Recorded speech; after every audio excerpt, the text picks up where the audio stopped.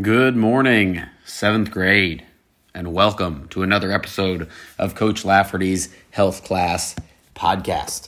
So we've been talking about the heart, we've been talking about arteries and veins and blood vessels and all sorts of gross things inside of the body, and today we are like Count Dracula in that we love blood.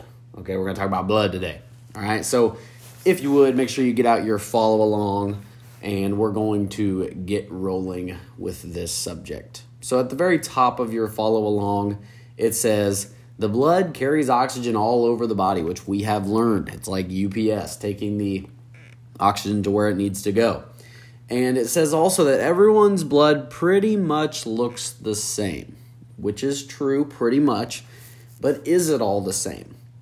And we'll find out today that it is not, for a variety of reasons, okay? And so at the top there it says, why can blood look slightly different?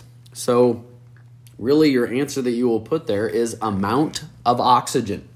And what I mean by that is blood, based on whose blood it is, can look different because of how much oxygen is in the blood and how many red blood cells you have. So if you have very red blood, that means that your blood is oxygen rich, has lots of red blood cells, and that is a good thing.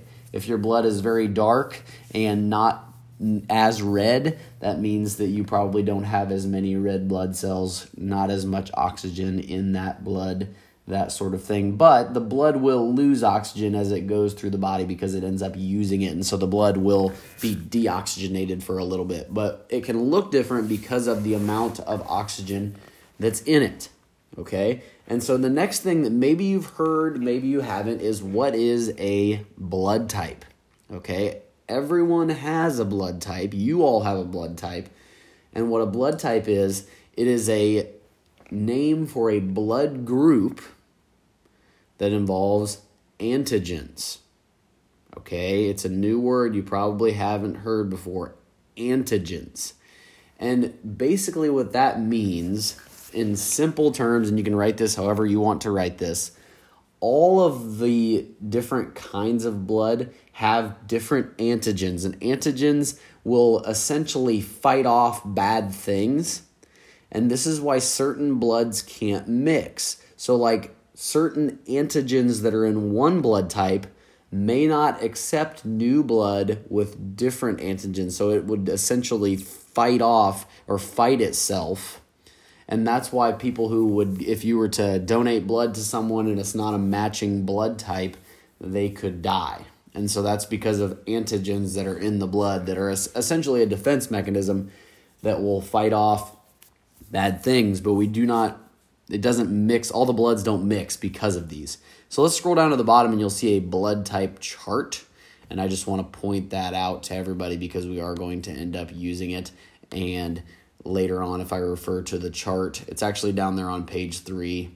So if you would make sure, or no, it's on page 2. And so if you would make sure you go to that, if I refer to the blood type chart, it is down there on page 2. And so the next part, it says, which blood type is the universal donor, and what does that mean? Okay, so the first thing you'll need to put is O negative. Okay, so let's scroll down to the chart. On the left side, you have all the different blood types listed from A positive all the way down to AB negative. You are one of those blood types. I don't know. Maybe you ask your parents. They might know. I'm O positive, so I look at there and I know that I'm O positive.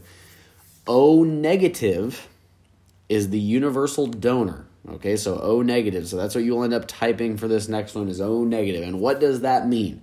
That means that you can give blood to everyone. So your antigens will mix with everybody else's. So that's why if you have O negative blood and you donate blood, the American Red Cross or whoever is going to call you a lot because your blood can be given to everybody. You have very valuable blood. Your blood can help whoever needs it. Okay? And so then the next one, it says, which blood type is the universal receiver? So let's scroll down here again. And we see AB positive right there kind of in the middle. AB positive is the universal receiver. And so this would be the time where I would ask you, what do you think that means? And I can't do that because this is a podcast and you're all listening to it. You can't talk back to me. But the universal receiver means that you can get blood from anyone. Your antigens will mix with any other blood type, okay? And so the universal receiver is AB positive, and that means that you can get blood from everyone. It is important, I think, that once you become of age, that you donate blood at least once, just because we have lots of people in the world who need blood for surgeries and things like car accidents or you've lost blood, that sort of thing. And the age for being able to donate blood is 16. So when you guys get to high school, you will actually have opportunities to donate blood at the school. And I always encourage everybody to do that at least once. The thing is, if everybody does it at least once, that's a lot of blood. And then a lot of people end up feeling good about it, and then they go do it again. And so try it once. Maybe you'll do it a bunch of times. Maybe you'll only do it once. We'll see.